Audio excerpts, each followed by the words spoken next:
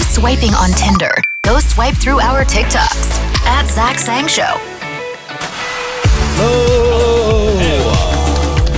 Yeah, good energy in the room tonight. I can feel it. Jet, Jordan. Yeah, woo-hoo. What the fuck was that? It's a jet revving up our engine. Oh, hi, Dan. How are you? Good. Hi, Carlos. Hi, Cameron. Hello. Hi, Jordan. Hi, Sam. Kelsey's not here right now. Why? Because she's getting us cheese sticks. Kelsey! And a big hello to you, beautiful human. The phone lines are totally open. You can use the AMP app to get in touch. All you got to do is tap a few times, and you can use it as a phone line. Beep, beep, beep. And the chat room is definitely up and running. So get in touch. Who's going to be on the show tonight? I'll tell you. Charlotte Cardin. Charlotte Cardin. Charlotte Cardin. James Corden. Nah, she's a cool Canadian, and she's an incredible artist. She's going to be in studio. She has a brand new album out. Dan's very excited about it. Yeah, I like her. She's dope. Dope with a capital D. Mm-hmm. And tomorrow on the show, Adina Menzel's going to be here. Hey. All right, Adina.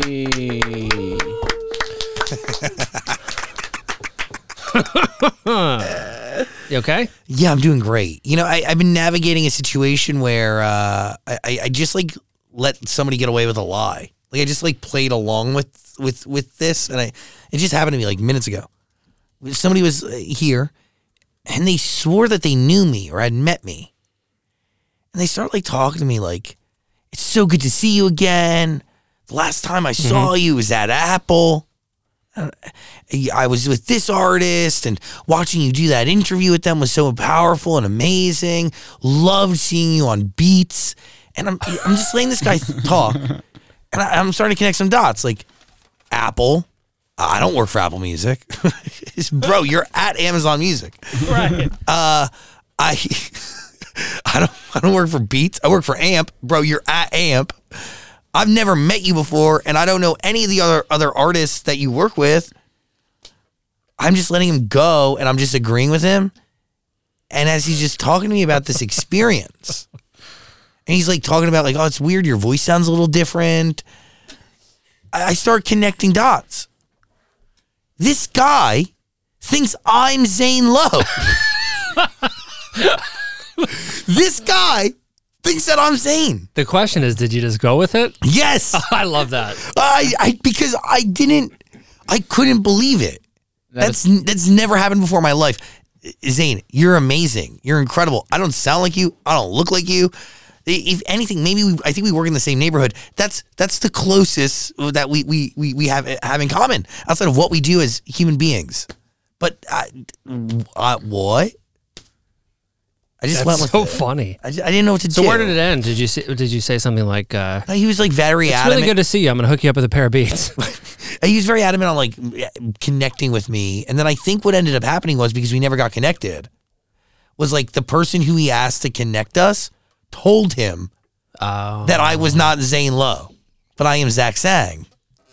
So You know what? Now that you say them quickly, maybe somebody on the team said Zane Lowe, and they're like, Zach Sang. You know what I mean?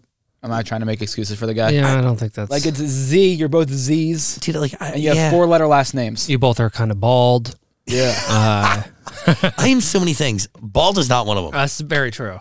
Your hair grows aggressively fast. Yes, Cameron. I'm also not a dad. Zane, you're a good-looking dad.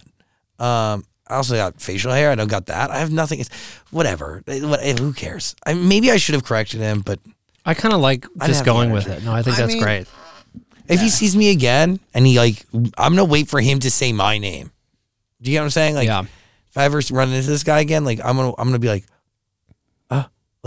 hey, man, and then hopefully he'll say my name back. He'll be like, hey, Zane or Zach or whatever. Something similar happened to me once. Nobody thought I was Zane Lowe. To be clear, nobody thought I was Zane Lowe. But I went into what was supposed to be a job interview in a coffee shop. And walked in, and this guy just waves at me, and I'm like, oh, this is the guy I'm interviewing with. That's what I was thinking. Walk up to the guy, and he's like, how's your family? How's your mom and dad? Oh. And then I was like, they're good. And then he kept asking questions, and I realized he thought I'm somebody else. But we were too far in. So you never told him? So I just kept on filling in the gaps. He asked about my sister. I don't have one of those. I was like, she's great. She's really good. She's enjoying college. s- And then I just left. I never went to the job interview. Somebody yesterday looked at Cameron and thought that he looked like Harry Jowsey. I swear to God. And then Zach almost threw up from laughing. Did. You know It what? was the most insane thing I've ever see heard it in my now that you mention life. You see it, Dan? I see it a bit. You see Harry Jowsey and Cameron? I would never have thought of it myself, but now that somebody mentioned it, I'd be like, all right, I could long lost brothers or something. But What do you think? What do you think we have most in common? It is okay to say my body. I consent. It's like you have so little in common that it works, that you do. What? So you have nothing in I know common, but that- so you do. I know you didn't mean that offensively, but for some reason that really hurt. No, now that I think about it, yeah, but I get what they're saying. Maybe it's the vibe.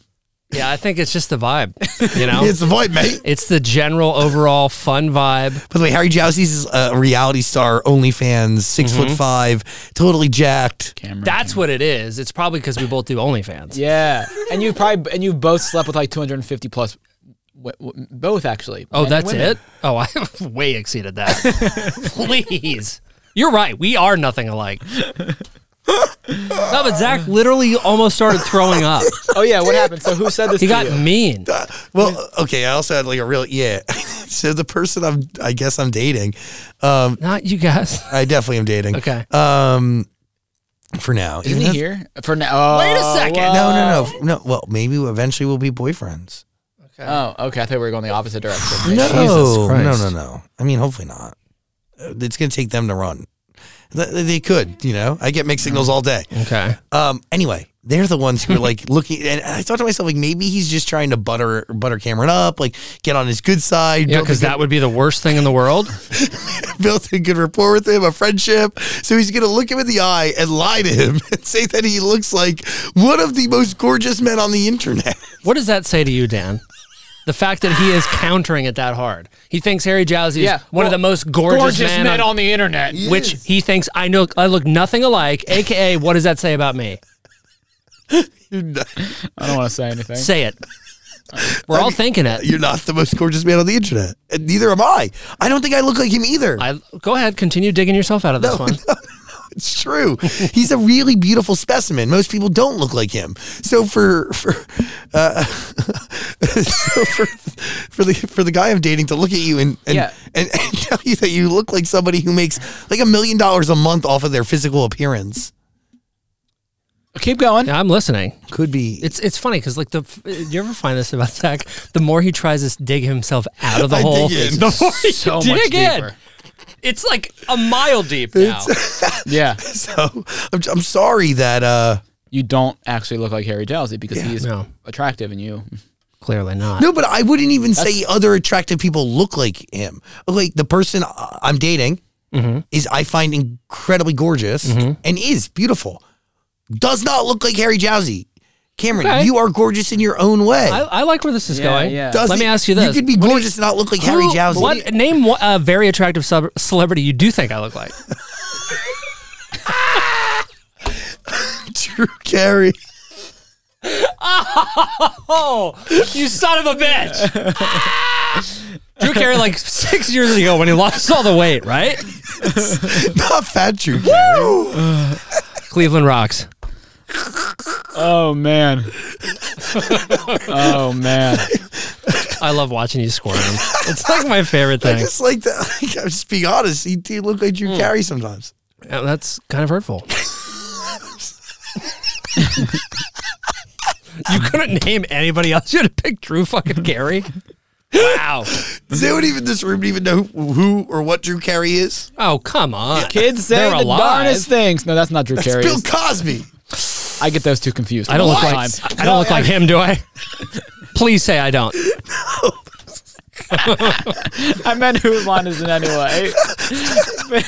Jesus, Daniel. We spent years on your radio. Now we do whatever this is. Zach Sang Show. Yo, beautiful human. I just burped. It was pretty gross. Oh, yeah. It's chunky. You know, I have a friend who can't burp. What? What do you mean? She can't burp. Is it your girlfriend? I have a friend who cannot burp. It doesn't matter what she eats. She could chug an entire bottle of soda and just No air comes out of her throat. So where does it go? Out the butt? Probably out of her ass. Wow. No, like she'll sit there and she'll try so hard. She'll do things that usually make people burp. She can't burp. Wow. It's pretty amazing. You know that like people used to believe like girls don't poop. Oh, they sure do. They do? Yep. What? They were walking the bathroom after one. What? They're gonna make a Good God. clothespin and a COVID mask. Good God. I mean, guys too. This goes for everybody. But I've just.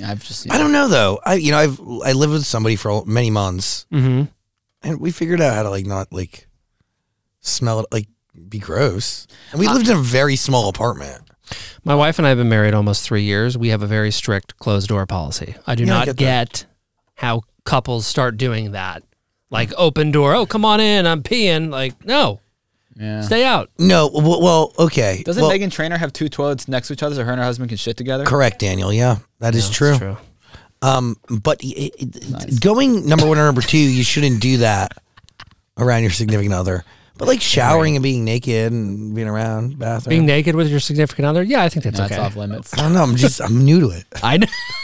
I'll figure it out. I know. Could have totally blew my spot though today. Oof. We had somebody coming to visit and they were a friend and I told them about the person I'm dating. Yeah. And she literally brought him up while he was standing right there. And he was like, so tell me about this new guy or something like that. And I was like, oh, there's the person. Meet that person. It's very embarrassing. That's bound to happen. Yeah. Whatever. Playing with fire. Yeah. That's it's fine. It's going well. Yeah. Story of my life going well. Listen, Fly here's nice and close to the sun. when we post something on TikTok it's 300,000 views, I'm sure a lot of people are going to know about it. My virginity announcement. Yeah. Yeah, my mom wants to congratulate you. Really? Yeah. Thank you, Miss Washlonger. Yeah. It's like, great. Never thought I'd be texting my mom about Zach's virginity, but here we are. That makes me really happy. A lot of people commenting on that video who had been listening to the show for a long time, and just people have been invested in this journey. Very invested. That's been going on for far too long. I mean, it's been woven into so many things at this point, which is why people are invested. Yeah, it's called genius fucking storytelling. Yeah, it's called That Was the Plan. That was the plan all along. Not that I'm a one-trick pony with just one personality point. It's definitely not that. It's definitely that I don't have anything else to talk about. We got this comment that says, I love Zach. He's just like an adorable alien that's trying new human things. Aww. That's so cute. I'll take it. I've always thought that about you. Thanks. Adorable little alien. Thanks. It's like a little alien who experiences like a penis for the first time. He's like, what's this do? And just sticks it in whatever he can find. Is that what the comment said? That was a long comment on a TikTok video. Jesus. Well, yeah, at 300,000 views and growing, right? And also the video. Oh! No, so yeah. Yeah, no, we're at 300,000 views, yeah. I'm glad that the people are along for this journey with me. Yeah. It's very fun. Yeah. It is so fun. Top comment on our video is a man named Cameron Lewis who said, so happy for you. Yeah. Happy for you. I'm glad you share stuff like this on the show. Otherwise, it'd be boring. You know, the last person that I was dating told me at one point that I shouldn't share anything personal about myself on the show. Isn't that kind of the idea, though? Well, that's when you do a show. Yeah, it's kind of what I've been doing for the last 17 years. So he literally said that to me while we were at dinner. Yeah, it was bad. Sorry. You're in a much better spot now, though. Oh, man. You know how if you're on TikTok and you're watching a TikTok and there's like a search bar above? And you just like pick something like similar to the video? Oh, yeah. What does it say? What do you think Zach's virginity post says? I'm going to say, because this is a very common comment we get and tweet we get. Zach saying is gay. Okay. Mm-hmm. Okay, that's your guess, Zach. Mm-hmm. That's please. That's kind of hard. How do you type that out? How to lose your virginity. Okay. 40-year-old virgin might be. Jordan? Any other guess? Zach saying boyfriend. Zach saying boyfriend. That's a good one, yeah. Ladies and gentlemen. Jet, what do you think? The correct answer is Kelly Clarkson. No way! Wait. Because the 40-year-old virgin, he goes, Kelly Clarkson! Kelly Clarkson song. Wow. Damn. It's an honor to share this with you, Kelly. Hello, everyone. Hello, beautiful human. It's the Zach Sang Show. Zach Sang Show, hanging out. I only got a little bit of a sandwich in my mouth right now. I'm so sorry. Can somebody else talk? Are you? Yeah. Are you eating a? What is happening here? Are you eating a tuna melt with a side of mozzarella sticks? Yeah, man. What's the problem with that? Hey, thanks for muting my mic. No, you're good. Wait, what's your problem with that? There's not a problem with that. Brother, I'm just trying to live, okay? Oh, you're living. I know. I you're love living. that, we play a song, we have like 3, 4, sometimes even 5 minutes, and the second Zach takes a bite is right before we start talking. Yeah, it's a problem. It's a problem. It's a problem. It's a problem. But you know what? I'm done eating now. I'm full. Congrats. What is that look you're giving me, Dan? I didn't give a look. What are you trying to say? You trying to say I'm like getting fat again? The fuck you Where trying did to say? that come from? This is what happens. I can read his mind. No, you can't. I can. No, you can't. Why do you like fighting with Dan? It's not. Yeah, you know what? Answer that question. Then I got something to say. I don't like fighting with Dan. It just comes so natural. Anyway, I think things get like settled down around here, and then you two start going at one another just because it's what you're used to. Okay, so you're saying you're criticizing how much I'm eating. it's just a weird combination. I'm all about weird combinations of food, but that's a tuna melt and mozzarella sticks is like an interesting pair. Well, I've gotten the pair before, right, Kelsey? Plenty of times. Thank you so much. Thank you for that confirmation, because if she wouldn't have said that, I wouldn't have believed it. I know. So, I'm in a healthy spot, okay? So here's what I was going to say. Yes. Zach over the years has loved to say like, oh, Dan said this about me or gaining weight this or that. And it's like, I've never said that. And you're like, yes, you have. And this, what you did right there is one of those instances where you tried to claim that I said something and I didn't. I just made I asked you what you're eating. Yeah, but and you just take it and flip it 1,000 ways and try to make it seem like I'm accusing you of something. And you're actually accusing me of something. Well, I'm just saying that I'm reading between the lines of what you said, which is tuna melt, mozzarella cheese sticks, a lot of cheese, a lot of carbs. I do feel like you're saying you just ate those two? That's a hell of a journey. You ate those two things together? It's exactly what I said, but you took it on the journey. Okay, Listen, well, I'm a very, what's that word called? Not deep, surface level. I'm a very surface level person. When I'm asking you if you're eating a food combo, that's all I want to know if you're eating the food combo. okay, well, I'm eating the food combo. Could have just ended it there.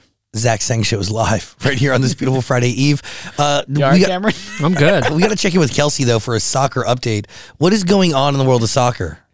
A lot. What, like, I've heard nothing, actually. No, so Spain, as we all know, won the Women's World Cup. Yes. Cool.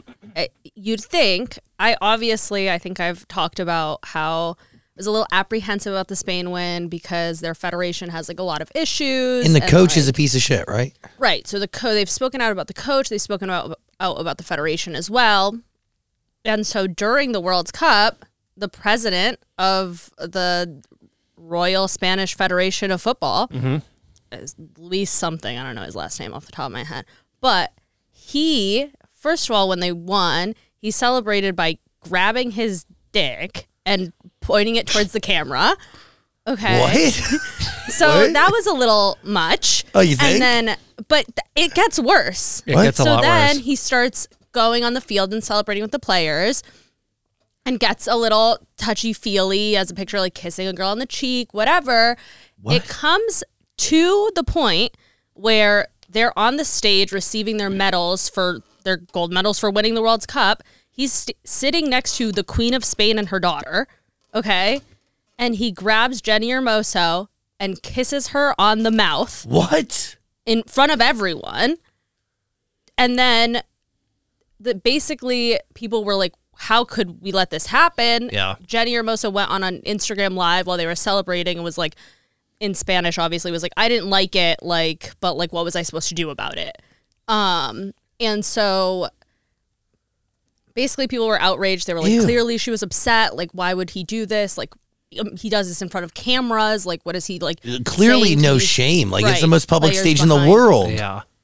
Yeah. So basically, after that, the Spanish Federation tried to like release a statement being like, no, like Jenny Hermoso doesn't mind. They almost wrote the statement like it was coming from her. What? Yeah, and then it was released that it wasn't. So her, through her like agency, released a statement being like, "That's not true. I want them to like seek disciplinary action for this. Like clearly you heard it from my mouth, and I said I didn't like it. Like, so basically, FIFA said that they were going to open a investigation about this. They said this either this morning or yesterday." And then he is apparently going to resign. Isn't this crazy? Like he should be fired and fined. Yeah. Your freaking country wins the World Cup. So you start open mouth kissing your players, you freak? And this is now the headline. Like, No, you're disgusting. You're a disgraceful person who's ruined the win from everybody. You've stolen from your country. You are an unpatriotic scumbag. And there's probably a special place in hell waiting for you. And anybody who's resigning before the internal investigation is somebody who knows that they've done a lot of fucking shit, and it's all about to be uncovered. Damn, brother. yeah, if he was, not a creep, I think he'd try to fight to keep his job. And by the way, that's all alleged. I'm not speaking in absolutes, but if it smells, Yeah. there's smoke, there's probably fire. What? I think I heard the first part. He did what when they won? He Grabbed his member Yeah. held it and to the pointed it camera, at the camera. and then he goes on the field and starts literally groping people and making out with people. Right. That's not how I would celebrate. I think not. How would you celebrate, Dan? Probably jump up and down. Cool. High five Say, my teammates. yay, You know? High five, high five, high five. yay. High five. Good game. Good game. Good Somehow game. that's the most normal thing he could say. Interesting way to celebrate. Unreal, though. That's insane. Yeah, it's real gross. It makes me sad that scumbag, gross garbage people like this still exist in our world. Also that it's They're like, everywhere. it's trying to lift women's sports up. Yeah, he's totally distracting from it and taking away. He's taking away from the World Cup. He's taking away from his country's win. He's taking away from those women's win. Again, ugh. Now nobody's gonna want to kiss you. Is he married? I have no idea. Honestly, I'm not probably. sure. Also, Probably though. Like I don't think it. but it don't matter. Even if he ain't. It never stops anybody. No. No. I'm telling you, he's literally standing next to the Queen and Princess of Spain, and doing this. That's crazy. No shame. No shame. No shame. You're gross, Well, you brother. know what? Congrats to those girls for bringing home the trophy. That's right. Yeah. We do Spain. celebrate Right. the players. Spain. USA lost, huh? Oh yeah. Oh yeah, what you know what? We'll get them next time. What a disappointing outing. Their coach is also gone, so Well, exactly. All kinds of coaches are being fired. Kelsey, you should coach a team. I honestly think I would do such an amazing job. I think so too. Hashtag Kelsey for think coach. that- Coach This of the is my- K. I'll give them my resume, and on my resume, it's just going to be spoke about women's soccer on the Zach Sang Show. Seriously. This is Yeah, it totally qualifies her to be a coach. and then we'll Right. film it. This is Ted Lasso V2. This is our my Ted God, Lasso. I like love this. that. Kelsey Lasso. That's your nickname. Jet Kelsey Lasso. Guys, is there a rate? Not, I don't really want to be associated with a lot of radio people, but is there a radio soccer league or softball league we could join as a team? No, I don't want to do that. I want to do That it. would be so fun. That'd be so Do sweet. you want to do it, Kelsey? Yeah, let's do it. You can. I tell you what. You can rehearse coaching us before for the- you go. Okay. Yeah, To but the big Kelsey's leagues. got to be a player coach. Yeah, Okay, I'm not very good at soccer, so I don't know what you're getting yourself into. I'll but teach you a few I certainly things. know- That's all right. I know a lot. I'll walk if you we through started it. a FIFA league, I could play a FIFA video game league. Oh no, what's I that? hate video games. Ugh, You hate video I games? despise them. Why, Dan? So boring. It's It's like you're playing soccer. Let's say you're clicking button A, and the computer's deciding whether that's going to go in or not. Yeah, but no, That's not true. There's a certain There- level of skill to it. Obviously, Yeah. if I played like a professional person, I would get destroyed. Actually, anybody would destroy me. I just think video games are so boring and such a waste of time. I know there's people out there making a fortune on them. Shout out to those people. Not I. Not I. I said the fox. Here. Dan has spoken. Video games, not for me. No. Good to know. Should Cameron and Jordan go to the doctor? You're going to make that decision and that diagnosis in a few. I like it. It's a little bit we call WebMD. We can think of a better name. Okay. Yeah, I think that one's already taken. Yeah. Maybe Zach MD? House? Oh, Ever I heard got of it. that? No. Web Zach E. So many good ideas. We'll decide. Remember ER? Yeah. What? Remember Grey's Anatomy? God, Remember House? Such a great show. Such a great fucking show. Love Grey's. It's still on. Yeah, I know. Shouldn't be probably. I'm way behind. I'm like 20. How many seasons are there? 32. I'm 31 seasons behind. Speaking of a lot of seasons, I do have a question. How do soap operas work? I've They seen shoot them, every day, well, or I they know gang that. shoot numerous episodes in a day. But like if there's some that have been around for like 80 years or whatever, is it just like a continuous story? Like, so the people that started have like, now the characters are now like the great grandparents? Yes. I used No to way. work in the same building as several soap operas, and I was fascinated by the soap Kath operas. and Kim? Not Kath and Kim. No, not Kath Wow, and you're Kim. an asshole. Kath and Kim is not a soap opera. It's an Australian sitcom that changed television all across the world. But the soap operas, they'll write a batch of episodes. If one of the actors goes on vacation, they literally write it into the script like they're doing something else. I love that. Because That's they're great. so heavily in production. Zach's right. They'll shoot Monday through Friday, and they'll probably shoot 30 episodes in that time. Most of what you see on TV was the first take, and there's a bunch of YouTube compilations of like horrible people running into doors. My mom would watch them every day growing up, and I remember just being with her on days that we were off from school watching Days of Our Lives and Yeah. All My Children and these terrible soaps, but we're also really great. And by the way, same actors have been on them for freaking ever. Forever. And a lot of cases too, like they do 30 in a week, or they'll shoot an episode a day.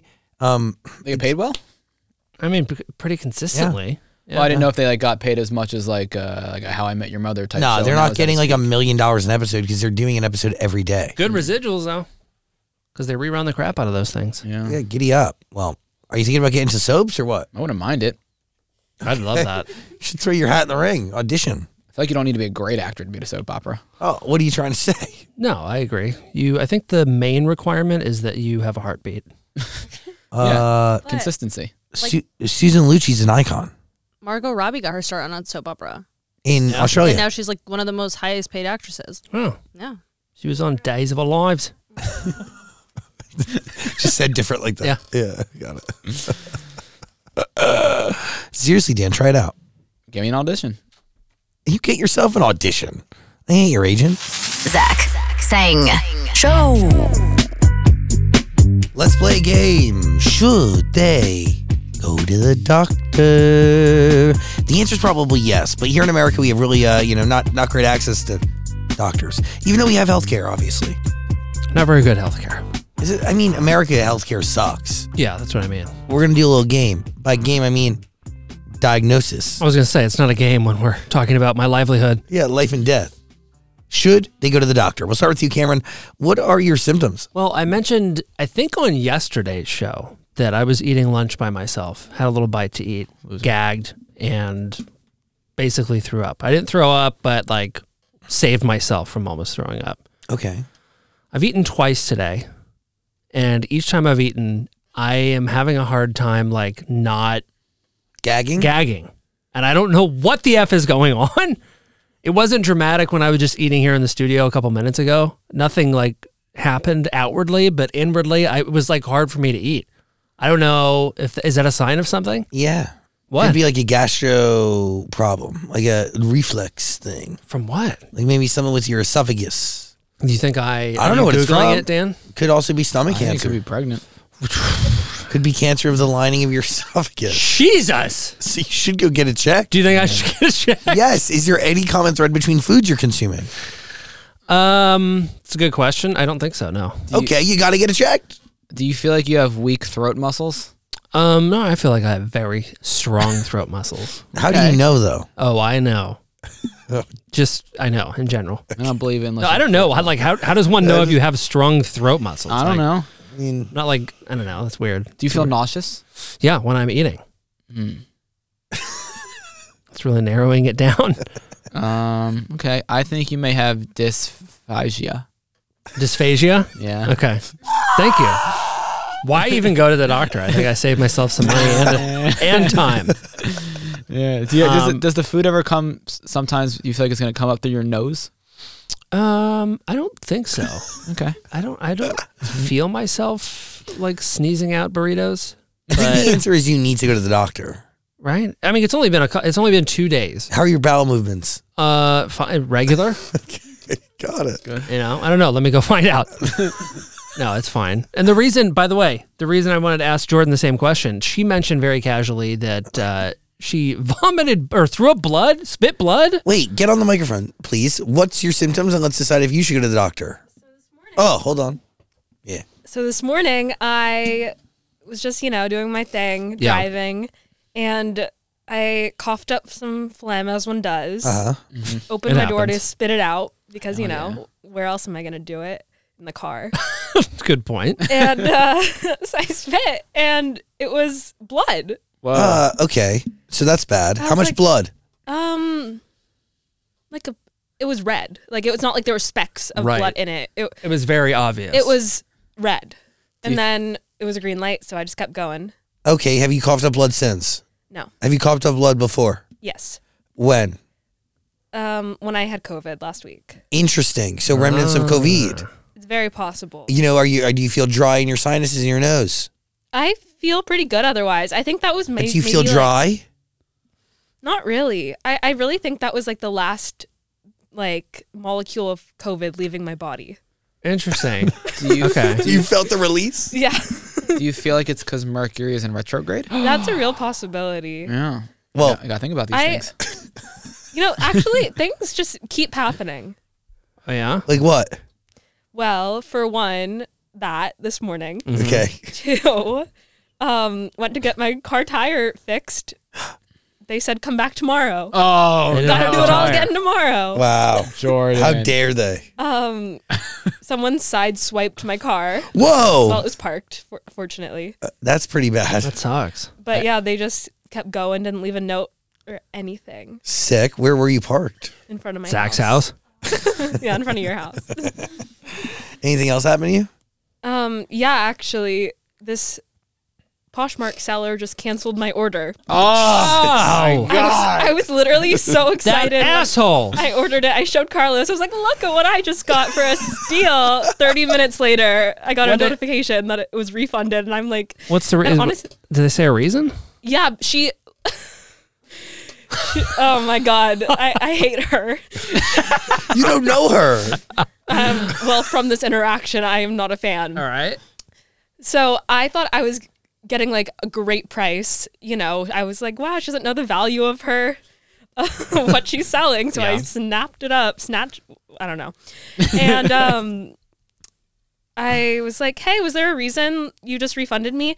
She goes, yeah, I just did some research and saw that they were actually selling for $400 on GOAT. So I lowballed myself. Sorry. and how much were you going to get them for? Rude. $135. Oh. What were they?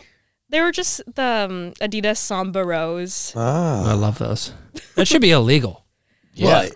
You had listed something at a price. Like if you went to Walmart and bought something, they can't come at you and like change the price Yeah, on but you. Walmart's doing a little bit more due diligence before they choose and price something. Not some average lady in Ohio. Well, that's Ohio lady's fault. Well, you're right, I guess. I think Jordan she is entitled to the shoes. Well, she has them listed again for $275 now, which I think is a little ridiculous. And I saw someone commented, "Would you take 100?" Really? So What's I'm her name? excited Let's to throw it out see there. How it goes. Well, yeah, she could come back to you and be like, yo, sister, I kept him out there in the universe for a little bit. Didn't get what I was looking for. Deal. No, I don't want her to have my money anymore. Really? Yeah, So- teach her a lesson. I like it. So if she comes to you and she goes, I'll actually accept your offer, you'll say no? I go, give me a discount, free shipping, and then I'll take it. You know what? I don't think you need to go to the doctor. No, she should. And you should too. Both physical doctors and some mental health stuff, I think. What? Therapy's good for everybody. I'm already in therapy. Well, what about my gagging makes me need to go to therapy? I mean, everybody should be going to therapy. No, don't try to true, save though. yourself on this one. It's true. Yeah, discount code or something to Yeah. give them You next. better help. Use the code ZAC10 when you check it out for 10% off your first. When you're checking out on the mental health app, yeah, when you're checking out. when I put therapy in my shopping cart, I get 10% off. Yeah. Who else? Carlos, you have any doctors? Need to go to the doctor? No, you're good? Okay. Well, No, seriously though, therapy is a great thing, and if you have access to it, you should go. It's a really beautiful thing.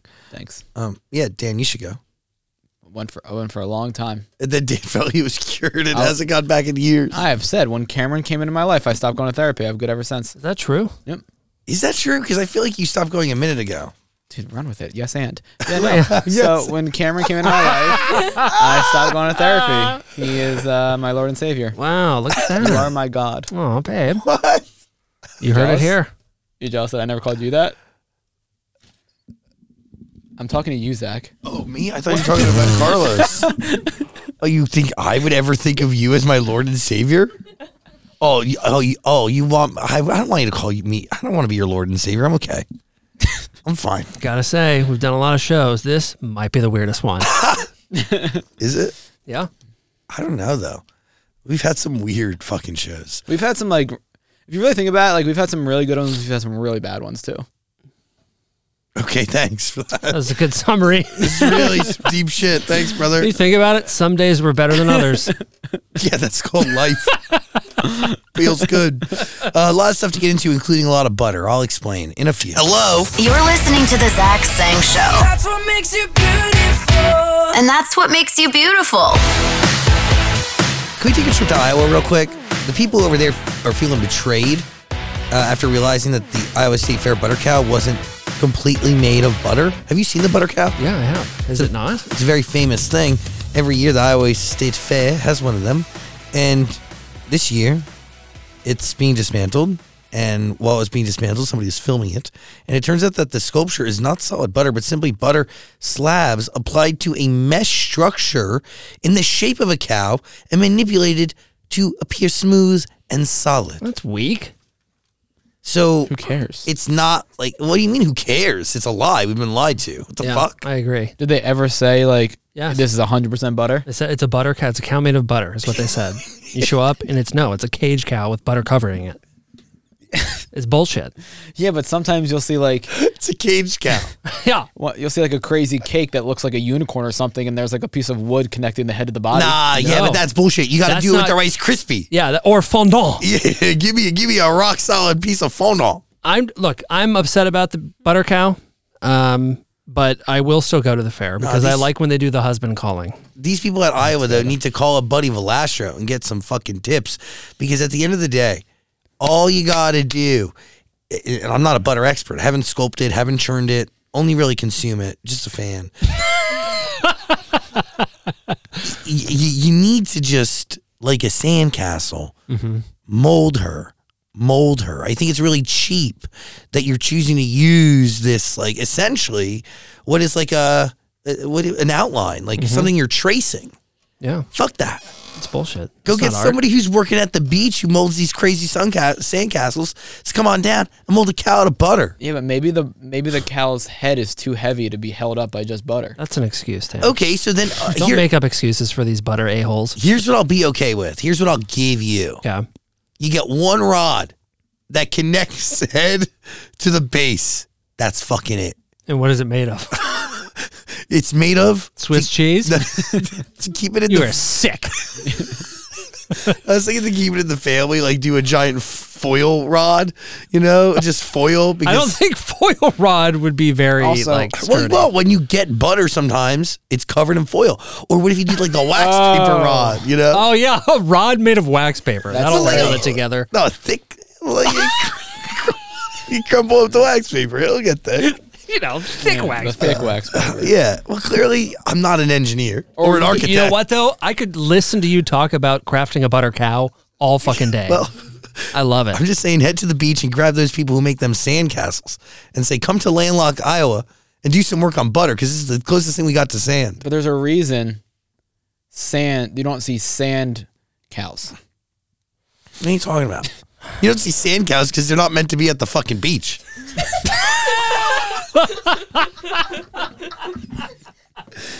That's so true. If there was a farm near a beach, somebody would have the wherewithal to be like, oh, let me make a sand cow. I think the real question is, who the hell invented this thing?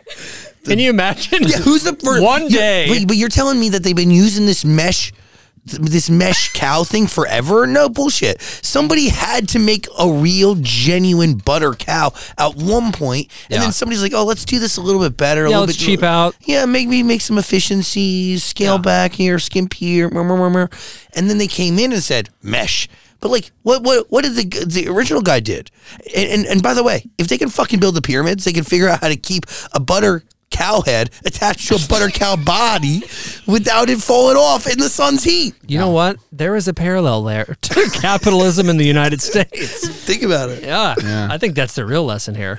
I just imagine like the years like 1890, and some guy goes, "Hey Dan, look at what I made. It's a cow. It's made of butter."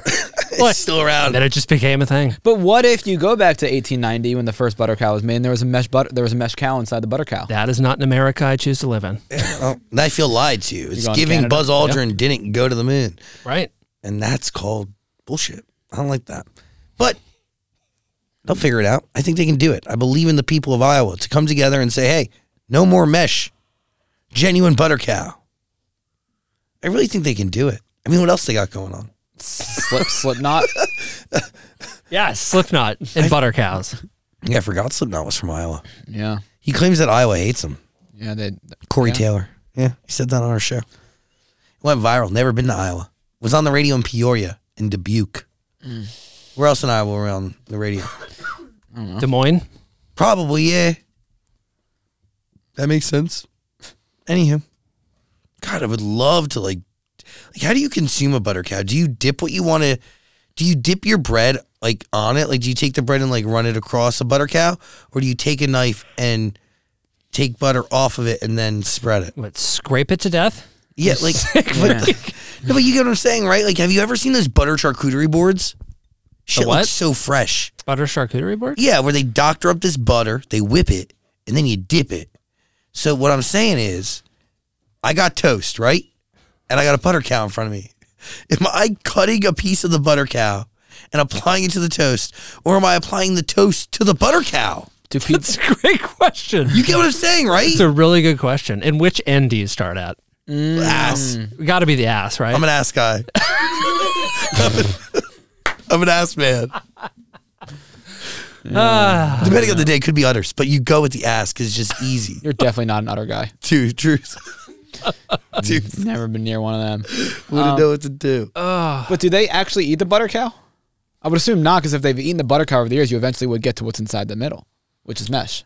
No, they just keep it alive until the end of the fair, and then they put it out of its misery. Would they just they bake it in the sun? Yeah. It just melts. Melt it. I have an important question off this. Okay. How do you feel about people who use toothpicks when making jack-o'-lanterns? What? How do you would mean? get here? And also, what am I doing with the toothpicks in the pumpkins? What are you talking about? What am I talking about? Yes, what are you talking about? You've never seen somebody that's making like a jack-o'-lantern and like they have to cut a certain part out, so they cut it out, then they toothpick it back in so it stays in place? No. No. What kind of? God, I love carving pumpkins, so I know that. Okay, so how do you feel about Kelsey's it? Like, familiar. do jack-o'-lanterns only count as jack-o'-lanterns if it's like straight you cut from pumpkin supporting pumpkin? And toothpicks support pump? I think there's a place for it, but like I would never do that. Oh, yeah. Like, I Because have a you know little why? more Because Kelsey is a jack-o'-lantern purist. Yeah. And she's not okay. over with the toothpick gang. It just goes back to the butter cow purist. Like, can you have the mesh or not? The mesh and the toothpick are the same thing, holding together the creation, the art. I would have to disagree with that. I think that Jordan, Come on the floor in, is Jordan. yours. Come on in. I love this. By the way, this is exactly how the GOP debate went last night. Same topic, same argument. Exactly. I think that toothpicks are used in pumpkin carving when you've made a mistake and you need to correct it Interesting. and like put a piece that you cut out back in. Yes. Whereas a pumpkin can sustain being cut into with little holes in it, you know? Truth. And the butter cow? I imagine if it was frozen solid, like of butter, it totally could work. Yeah, like imagine like big blocks of butter being molded smooth by hand, stacked on top of each other, block by block. Yeah. Good shit. That's a good argument. Thank you for that. You're welcome. I expected her to say, like, and this is why I'm running for the office. I don't know. I just think if you make a mistake on your jack-o'-lantern, throw it out and start over. What? Jesus, what are you gonna waste a fucking pumpkin like that? You piece. Yeah. You're going to kill a perfectly innocent pumpkin? Yeah. Why'd you do that? That's really rude. You know how long it takes for that pumpkin to grow? A long time. He had a Damn, whole dude. life in front of him, Dan. Yeah, He was going to go to college. That pumpkin's been waiting a long time to grow and be turned into that jack-o'-lantern to be put on display for then- this season. then And you're going to cost him this opportunity? Well, then take That's your time. bullshit. Don't mess up. That's Well, your problem then. Don't mess up. Sometimes parents mess up. Kids still deserve a shot. I don't accept anything less than perfection. So remember that. Sometime mom and dad pumpkin are going through a difficult time. Okay? Well, the struggles of everyday life have gotten to them. So hard. So hard. Honestly, the stress of Halloween is crippling. Yeah, it really is. It's not. It's very stressful. I hate it. Are you throwing a party? I don't know. Parties cost money. Since when did you care? I don't think so. I think you just say, come on over, unlock the door. That doesn't cost anything. Well, actually, parties aren't that expensive. You just Venmo request like my friends $150 afterwards. A lesson learned hard. Actually, yeah, make a profit off of it. Yeah, that's a pretty good idea, Dan. I cannot get over that. We went to a birthday party the other day. I got hit with a Venmo, $290. Dan didn't show up. I got hit with a fee for him not showing up. Listen, we're not getting into this. Dan showed up. By the way, it's been almost 48 hours now. Any blowback from that? No, I finally got a message back about an hour ago. Okay, good. What did he say? Ha ha ha ha ha. It's all good. Whatever. All right. It's fine. It's over. Text him back. Do you think butter cows are real? Zach Sang Show. I'm Zach. That is Dan. And we welcome to the studio a gem of Canada, a blessing to the Great White North. I don't want to pronounce your last name wrong. Cardin? Cardin is perfect. Charlotte Cardin. Yeah, thanks for having me, guys. Of course. It's like those simple ones that like they scare me the most. Yeah, I mean, well, the French Canadian way to pronounce it is Cardin, but Cardin is perfectly fine. That was way prettier.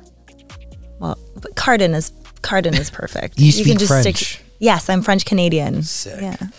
Sick. And your parents are really smart.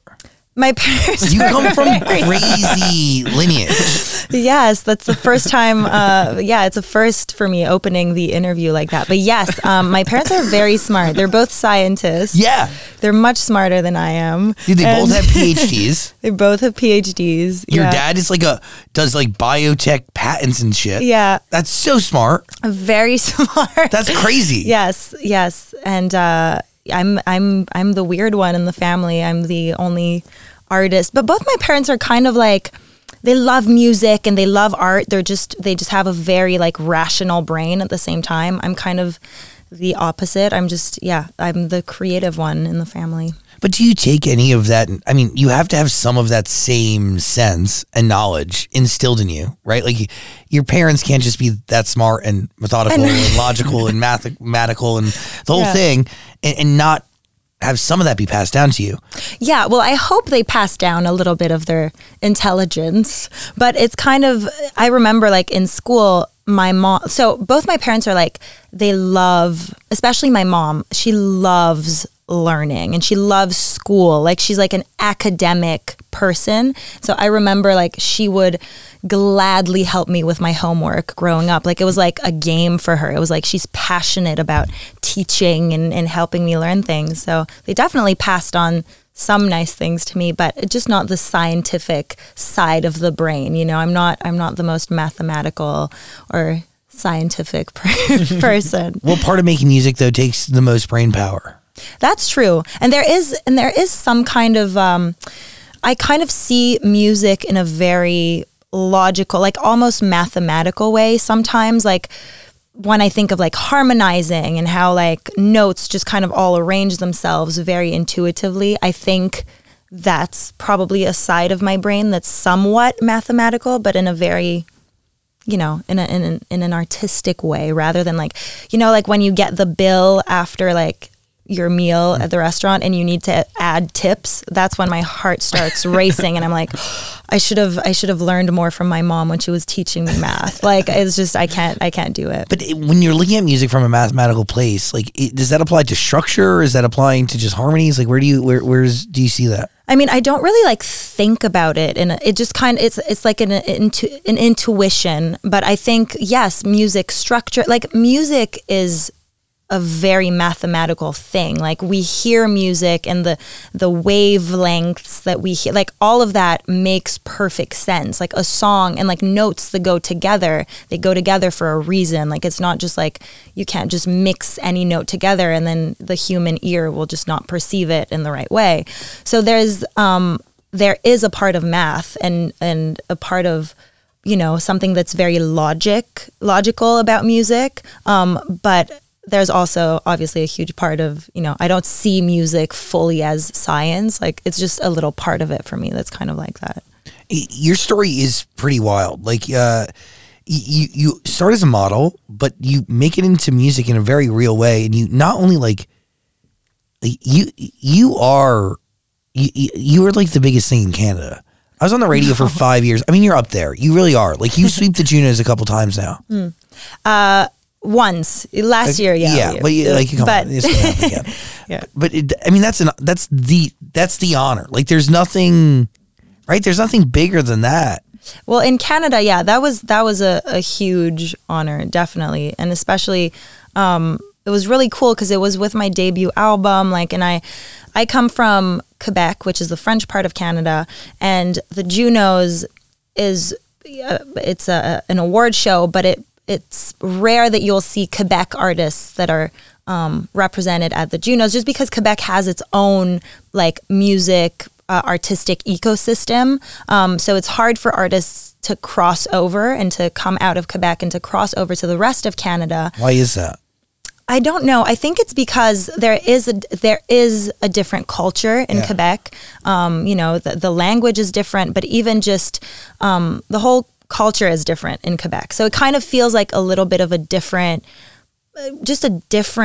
part of a country, you know, and there is a very sustainable music ecosystem in Quebec, and there's an amazing like grant system. So what happens is that a lot of Quebec-based artists just end up staying in Quebec for a really long time and just touring the same cities over and over. And you can have a beautiful career doing that. But I always had bigger ambitions. I always wanted, and my music is mostly in English. So like, obviously I wanted to speak to not only the Quebec people, which are, you know, I come from Quebec, but I wanted my music to reach as many people as I could. And so the Junos for that to me was like the honor, because it's really cool to be an artist from Quebec that kind of crosses over to other parts of Canada. That to me was just like, okay, like this is cool. It's not something that happens that often to a Quebec-based artist. So you mentioned the grant system, which is Canada is the best maybe in the world. Yeah. As it relates to supporting artists. I mean, supporting film and television, but like mainly musical artists. Like I know CanCon. I know about the percentage of a radio playlist that has to belong to a producer, a writer, or an artist that is Canadian. Yeah. It's actually really special. Yeah. And I know that there's people in public office here in America who are trying to do something similar that spans like starting early education and beyond as it relates to the arts and music, and giving more of an opportunity to artists to be seen and heard. Yeah. And to be artists. Like it's really hard to start in music, because obviously like it's just, you don't make money for a really long time, and you need to buy all that gear and instruments, and you need to, you know, pay everything yourself. But it's true that in Canada we're really blessed because we have really good grant systems, and same in Quebec. Like I've had a lot of help from the government, and I still, like, for some parts of the project we still do, like we apply for grants still, and I've been releasing music for like 10 years, but we still have access to certain grants, and it's just, that's amazing because it allows artists to like exist, and it truly democratizes music. Yeah, it really does. And I think that's definitely a blessing that we have in Canada and in Quebec. Definitely democratizes music, restores local artistry, and heightens cultural export. while giving its own an opportunity to shine. Yeah. Yeah. It's cool. And I know that, like, when I first started, we were able to tour with, I was on a few supporting tours for American artists, and like I was able to tour a little bit in the States, opening for a couple artists, and that was only possible because of grants. Because when you think about it, like when you're starting as an artist, it's so expensive, and it's like you make like $200 a show, and it's like it doesn't even start to cover like the expenses of the hotels and the traveling and the food and the everything. So it's like it just wouldn't have been possible for me to tour and to start showing my music outside of my hometown if it wasn't for the grant systems, basically. It's cool. Yeah, I'm really lucky. First of all, it's not Quebec? Have I been saying that wrong my entire life? Well, a lot of people say Quebec, but I say, in French it's Quebec, so I think Quebec is a closer translation. Oh, so Quebec. drop it. Quebec. Quebec. All right. How are you able to break out of there and not become one of those artists that just stayed locally? Well, I'm still working on that. Like my main fan base is still in Montreal, and so, but I think it was just like a step-by-step thing. So it was, as I mentioned, like we toured a lot, like we invested a lot of money in touring. And that's the thing, is that when you try to, grow your project, you need to make those decisions. And if you want to just keep making money as an artist, you can just keep touring locally. But we made those choices to go to Europe and to tour very small venues and try to, build from the ground up. And it's just been a very kind of organic growth. Like none of what I'm experiencing now has happened overnight. Like the first single I put out was like maybe 8 years ago, and I've been working every day nonstop on my music since. And so we're starting to have like a fan base that's like super, loyal and interesting in a few different places, but we're still, I'm still very much of an emerging project everywhere outside of Canada. But that's also really fun because it allows me to like never take anything for granted. Like I feel like I'll play a show in Canada or in my hometown, and it's just like we play big venues, like we have a big audience. It's just it's a super fun experience. And then we'll also play smaller shows, more intimate venues, and play music that people have never heard before. And there's also that like that first time feeling of like showing my music. So all of that is super exciting for me, and it just kind of it keeps me grounded and focused, and it's just nice to be able to experience both and hopefully just keep growing the project that way.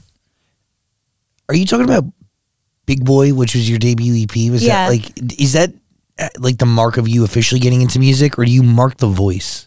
No, I mark Big Boy as my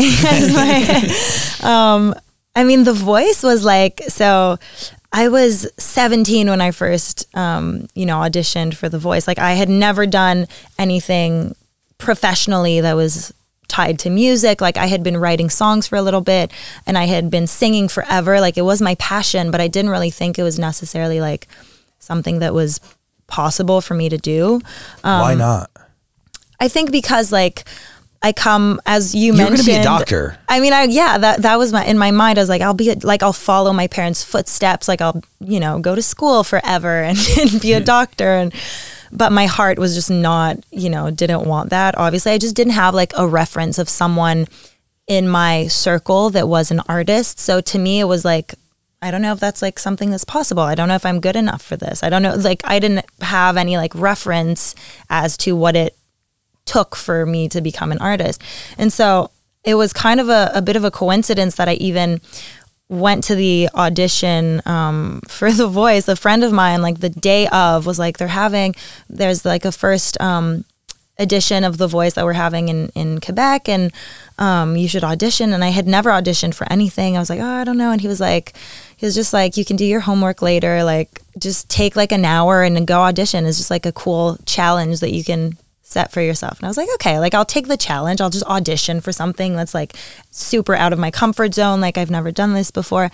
And I auditioned, and just like one thing led to another, and I made it to the finals of that first edition, and I was like, what the fuck is happening? Like, and it was weird because I was like, I had no expectations out of it. I was just like, wow, like this is, a big TV set. This is kind of crazy. Okay, this is happening. And like every step of the way, I was like, oh, I made it to the next round and to the next round. And I was with all these people that were like putting all their hopes into the experience. And I was just like, I'm just chilling. Like, this is so fun. Like, but it's also so like not representative of what a career in music is like. Like when you're on a show like that, it's like you sing a minute and a half in front of like millions of people that are watching you on TV, and that's it. And then like people start talking about you.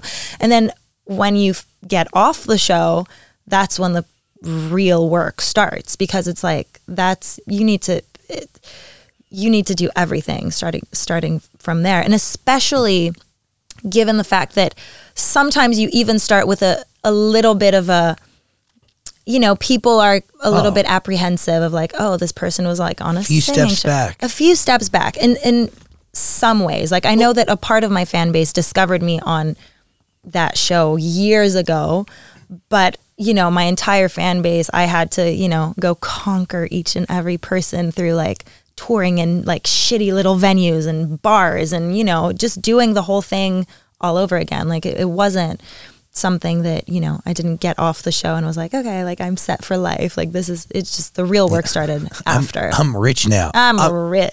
I'm Canada famous. Yeah. Are you happy you didn't win though? Because they probably locked you into those like awful contracts, right? I think about that every single day. Really? Like I swear it haunts me. I have bad dreams about winning the show. Like people don't know, but it's true. It's like, it's the most horrible thing that can happen. I mean, I don't know how it is now, but contract wise, what happens is that before you're even on TV for the first time, so before that blind audition, they have everyone sign the exact same contract, and the winner of the show is like tied to that contract. Ugh. But it's like knowing that, I didn't know anything about like contracts and music labels, and you sign a contract that's like, it's the same for everyone. It's a cookie cutter contract that's really not in favor of the artist, and you're just tied for 4 or 5 albums to like a music label that's not necessarily the best label you could sign to. And it's just, I think about this every day. And like, as soon as you win, they want you to release an album like 6 months later, because people are going to forget you 6 months later. So it's like, so they have people write songs for you. Like I knew that I wanted to write my own songs, but it took me 3 years after the show to figure out what genre I wanted, what I wanted to share with people. So it's just, I think about that all the time. And like, I thank God that I didn't win. For real. Yeah, it's really interesting. It did take you a while to release original music. It took me a long time. Yeah. I feel like I didn't know myself at all as an artist when I was on that show. Like as I mentioned, I was a teenager. Like I just loved singing, loved writing my own little love songs in my bedroom. And like, but when it comes to like, being like, oh, I want to do this for a living, who am I as an artist? Like, I feel like 10 years in, I'm still like figuring it out. Like I'm still, playing around with different genres and learning about myself every single day and learning about music. And so 10 years ago, I was like, so after I got off the show, I like completely, I traveled for a year. I like tried to live and just, go on adventures and experience different things and figure out who I was as a person and as an artist in order to, make music that was going to be good and that I was going to like. Cause I didn't know who I was as an artist back then. So how many songs do you write before you feel comfortable releasing an EP? That EP was, that very first EP was kind of a compilation of the best songs that I had written my entire life. So I had a lot of... Up until that point. Up until that point. I think there was just like 4 or 5 songs on the EP. But I had written a lot of songs, but a lot of them sucked. And a lot of them were just like me playing around with different styles, trying to figure out what I liked. And but I guess as I was writing more music and I started working with my producer Jason back then, he also kind of helped me. We like played around together with different genres and figured out the path that I wanted to take. And I had written a lot of songs until, I chose the ones I wanted on Big Boy. But it was kind of my life's work up until the first EP. What parts of Big Boy do you take with you to Phoenix?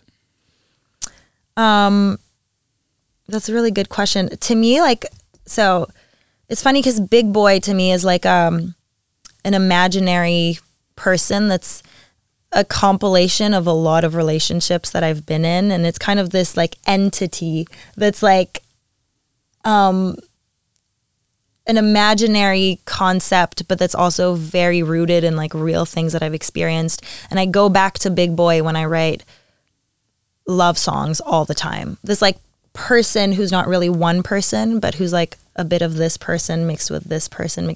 Big Boy is like kind of like my helper when I write songs. Like I feel like he's always kind of there. That makes no sense, but it's just like I have this like an imaginary world that helps me write songs all the time, but the imaginary world is very fueled with like a lot of, all of my relationships I've ever been in, everyone I've ever met, like everything I've experienced. And Big Boy, which is like, it's obviously the name of the first song I've ever put out, but it's also a concept that I like to keep alive, and I fuel Big Boy a little bit. And there's a song on this upcoming album, 99 Nights, that's called Way Back. And when I wrote the song, I was thinking about this imaginary / very real figure, Big Boy. So Big Boy is always kind of there. That's interesting. Like, is it like a sonic guide or like what? It's like a little bit of everything. Yes. So it's kind of sonically, Big Boy is like very stripped down, super simple. It includes a little bit of like jazz influences, a little bit of electro, but as a theme, like as an image, Big Boy is just kind of like, because whenever I write a love song, and I write a lot of my songs are love songs, it's not always about one person. It's like I think you can write about an emotion, you can write about a feeling, and it can be very precise without it being exactly about one specific moment or one specific person. But I am talking to this figure, Big Boy, when I write love songs often. Not in every single love song I've ever written, but I go back to this person that's built out of little parts of different people I met. That's really interesting. And how does that influence 99 Nights? I mean, it hasn't really influenced 99 Nights. Like the Big Boy thing is kind of something I like to go back to sometimes, but I feel like I've evolved a lot ever since, I put out that first song. So do you carry something from Phoenix to 99 Nights? A lot of different things. I feel like Phoenix was kind of it was a very therapeutic album. I like went back to old wounds and addressed them and reopened them and kind of found it very liberating to go back to those and to write about the trauma. And there is a little bit of that same process in 99 Nights, but in a much healthier way, where it's like for this album, writing music was very much of a therapy, but because I used it in a very positive way, it wasn't like a sad process. It was very much of an uplifting one. And I think you can kind of hear that in the album. It's an album that's very bittersweet in a lot of ways because I wrote it at a time where I was going through a lot. But the moments that I was having in the studio were the best moments of that summer where we wrote the album. And that's why it's called 99 Nights, is because it represents that summer. But I guess, using music as a therapy is something that I've kind of always done in different ways. And I feel like I'm finally, or at least for this album, it was finally something that I was able to access in a positive way. Like therapy that doesn't rip your heart out, but therapy that just makes you feel good. So I guess that's kind of probably the one thing that I've carried, every single time I've written a song from Big Boy to now. And in this case, therapy that like is yours, but now will become everybody else's. Yes. Well, hopefully. Hopefully. Like, I know that as like someone who loves listening to music, I'm able to identify certain emotions, you know, listening to other people sing about them and sing about their stories. So hopefully my music can do that for other people too. Yeah. I want to talk about Confetti. Really great record. Thank you. Where are you at when this record comes? I mean, yes, there's a TikTok star who's producing it, but like, it comes. Do you listen to the production first, or is it a story that you want to tell? Like, what comes first in that situation? Confetti actually came together very quickly, kind of like all at once. We wrote that song in like a couple hours. It was like a very intuitive, creative process. I wrote it with my friend Lubalin, who's an amazing songwriter. We know Lubalin. Yeah, and he's a TikTok he's been on our show. legend. Oh yeah, cool. I didn't That's know. really cool. Yeah, we wrote that song in like a couple. We're both like, it's a song about like, you know, being an introvert at a party, which we both very much related to, and so it kind of felt like we had been accumulating lyrics our entire life without really knowing, and so it was just a very like easy, spontaneous process. Like the lyrics just like were flowing when we wrote the song, and the beat kind of just How do you guys connect? We connected through Jason, my producer, who Jason owns a music label, a record label in Montreal, and that's the first label I was signed to, called Nation. And Lubalin is also signed to that label, so that we were connected through Jason. But Lubalin actually wrote the chorus for the song Phoenix, and that's the first time that I was introduced to his music. That was way before he blew up on TikTok. Jason was like, this guy I'm about to sign is a fucking amazing songwriter. And he's like, listen to this. And it was the Phoenix chorus. And I like, my eyes watered and I was like, oh my gosh, like this is so beautiful. And I was like, I wonder if he would be down for me to, you know, just like take that chorus and write the rest of the song. And he was super open to it. And so we kind of, that was our first collaboration. But Lubalin co-wrote almost the entire second album with me, 99 Nights. He's like implicated on almost all of the songs. He's a really good producer, a songwriter. Yeah. So you also took like the best collaborators from the last album and you brought them with you. Yeah. Well, I mean, this album was really made with my like little Montreal circle of like close friends, and I feel like you can kind of hear that. It's a playful album that I made with people that I love and who I'm very close to. And what happened is like the first phase of the creative process was with my close friends in Montreal. So like Jason Lubalin, my bassist Matt, who has produced a few things on the album as well. And then the second phase of the album was like, okay, let's like elevate these songs and take them to like other producers that we've wanted to work with for a long time, and let's just like have like a fresh perspective on songs we've been working on for a long time. And so we worked with producers in London and LA and Toronto and kind of finished the demos and wrote a couple more songs for the album to kind of like package it and finish it. But how do you know it's done? You never know it's done. It never feels like it's done. I just have to I have to talk to myself and be like, okay, like it's time to let go, or else it's just never done. In my case. Is this the most pressure-filled release you've ever had?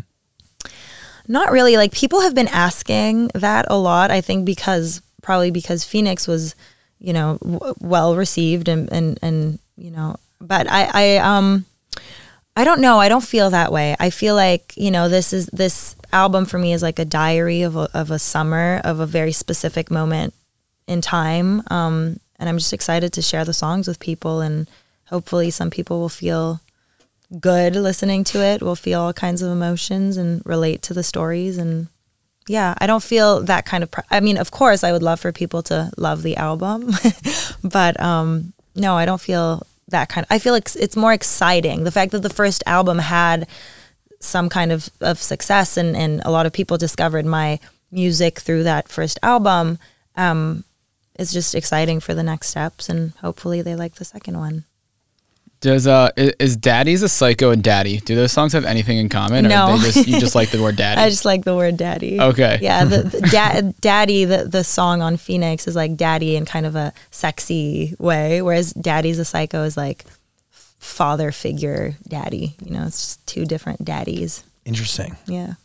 Who's Daddy and Daddy's a Psycho? Is that your daddy? It's like weird saying daddy so many times. Yeah.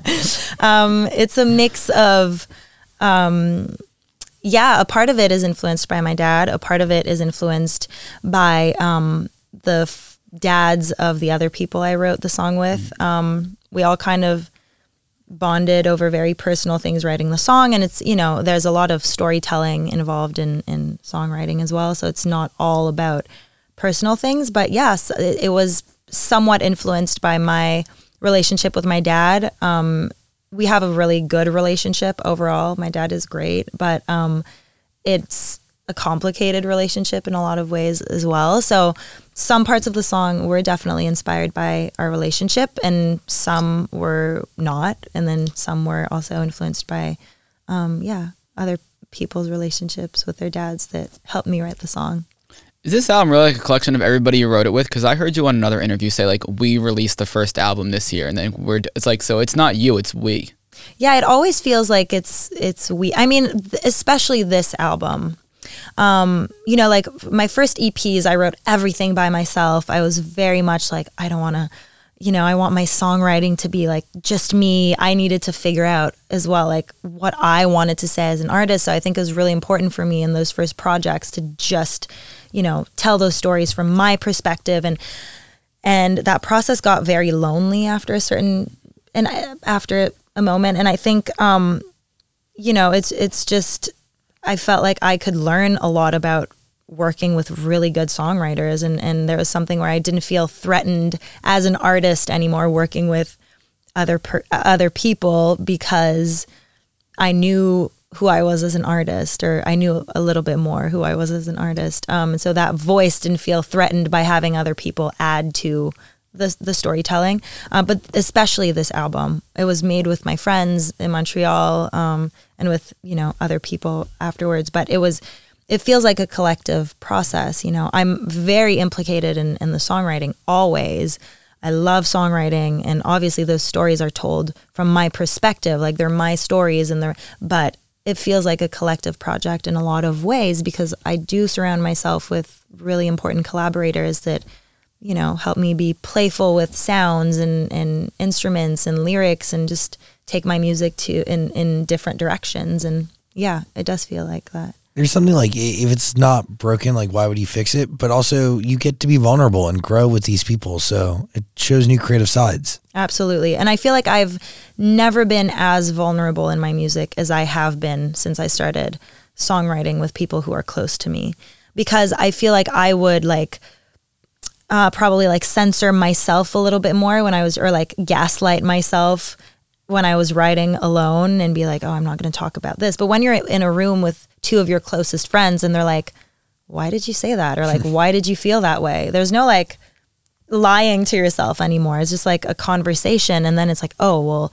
it brings out certain things that you probably wouldn't have thought of if you were just by yourself writing music. So it does feel like my music has never been as personal as it is. Yeah, as it has been since I've been collaborating with people.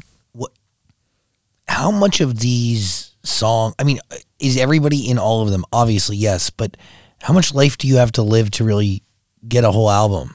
Or do you really just rely on everybody and you take that and like take moments from your story and milk? I think, well, I mean, between the first album and the second album, there's a good 2.5 years, and I kind of went through a lot on my end. Yeah, so I feel like I had a lot to say I maybe at some point I'll be like, I need to write an album and I don't really know what I want to talk about. So, but it hasn't happened to me yet. Do you only start when you're ready to, when you know what you want to talk about? Unfortunately not. I have to start when like I'm not touring, and when it's like the right moment. There is a little bit of like logistics implicated in like writing an album, but there is also like a part of like, okay, I'm feeling inspired now. I think it would be the right time to start writing an album. But it's something that we need to like book in advance and to like plan in the calendar. So it feels, but yeah, I feel like definitely writing with other people also helps you, you know, the ideas kind of flow a little bit easier because you can also feed off someone else's energy and someone else's story. Like, you know, how many times have you heard a song from an artist and it wasn't your story, but you felt like it was yours? And that's the same when you talk to someone and you relate to what they're saying and it reminds you of something that you've experienced. And so I feel like co-writing helps you,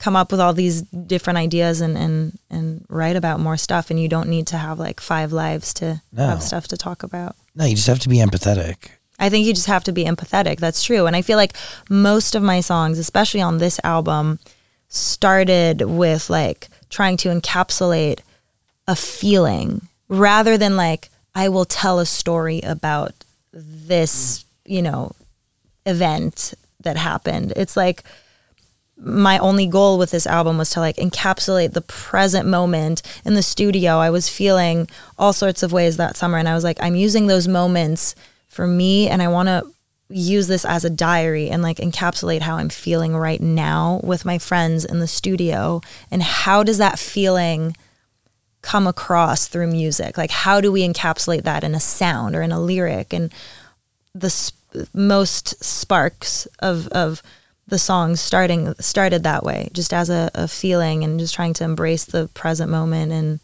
to jam and to just be a little bit more spontaneous, creatively. Does Next to You fall into the category of what you just described? Next to You is the only one that really doesn't fall into that category. So that's, you kind of nailed that question. Yeah. Next to You was like the opposite. It's a song that took me like 6 or 7 months to write that song. And not like a 6 months of like, you know, writing it once in a while and then like, you know, taking it out of the drawer 3 months later. It was like 6 months of meeting up with, I wrote this song with my friend Patrick Watson, who's a fucking musical genius. He's an incredible songwriter. And we would meet at his studio every like week or two and really work on the song. And it took us 6 months to write the song for many reasons, but it was kind of a song that grew chronologically as I was living things in my real life. And I would like bring those little things to the studio and it was like, oh, I had an idea of like a line because like this happened. At the time I was realizing that I had to move out of Montreal. I moved to Paris 8 months ago because I needed new inspiration and because of a lot of different reasons. But when we wrote the song, I was going through that like big decision where I was like, I need to get the fuck out of here for a lot of reasons, even though I love this place.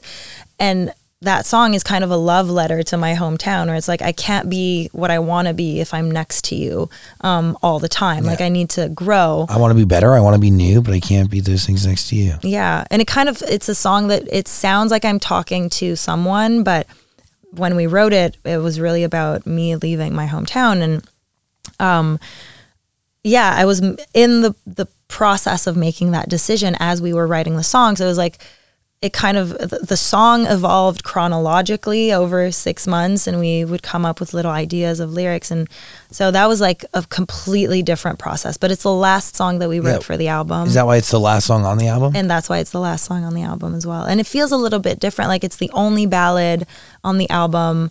Sonically it's a little bit different too, like it's, you know, more piano based, whereas the other songs are much more like guitar sounds. And that one is kind of a little thing on its own, but I felt like it really closed or ended that chapter in a really beautiful way. So I wanted that one to be the last one on the album, but it was a completely different process. So I'm glad you pointed that out.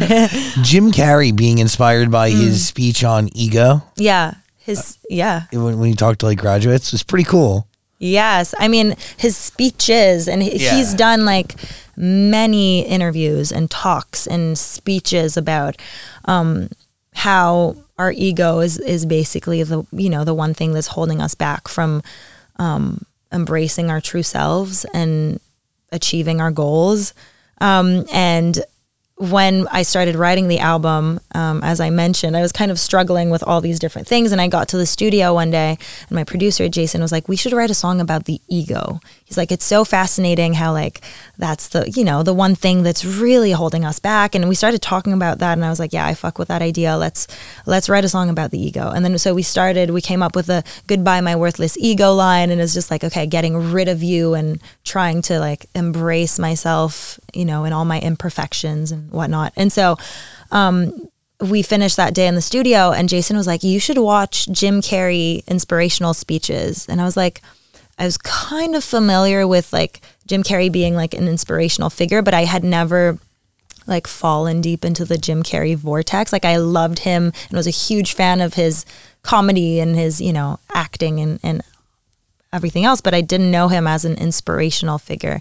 And that night I went home and I just like, combed through every single interview Jim Carrey had done about the ego. And I was like, I resonated with everything he was saying to the craziest level. And I was like, wow, like this is speaking to me in so many ways. And so the next day we got to the studio and we were like, let's like write a song where I fall in love with Jim Carrey and he frees me from my ego and he's like basically my life guru. And so it's like a super playful song, but it actually came from like a very important theme and a very important place, but we kind of made it into like a playful, quirky, tongue-in-cheek situation.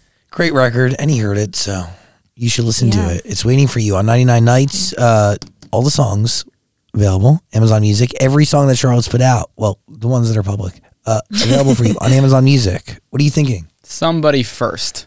Is that a love song or what is that? Breakup song? It's a breakup song. Breakup song. Yeah. Yeah, where'd that one come from? Somebody First. It's funny. It's the first song I've ever written with my boyfriend, who's also a songwriter. Sick. Yeah. So that's and it's funny because we wrote it at a time where like we were kind of like potentially breaking up and like it was just like a really weird time for us. We had been in a long distance relationship for years and we were at like a crossroads, and that was kind of the summer I was telling you about. That was one of the things that was not going so well, and that's when we wrote the song. And so it's a song about seeing your ex at a party and like being secretly really jealous of them potentially hooking up with someone else, but like truly knowing that you actually don't really give a fuck, but it's just like holding on to that, like, once again, that ego that doesn't want you to have see your ex hook up with someone else. And so it was a very weird thing for us to write about, like an imaginary break. I was like the most passive, I don't know, it's so weird. But it was actually, now looking back, I'm like, and we're still together. We made it through the waves. Well, does like writing that song at that time help you guys or what? Bring you closer? Not really. I think it's just like, not really. It just, we just happened to write a song about that. But it's interesting. I don't think we were realizing what we were writing about. It was just like, it started off as like a vibe and then like, oh, this is a cool idea. But now looking back, I'm like, oof, that was weird. Yeah, who comes up with that idea and pitches it to the other person? So to be fair, it wasn't just the two of us in the room writing the song. So there was Jason there.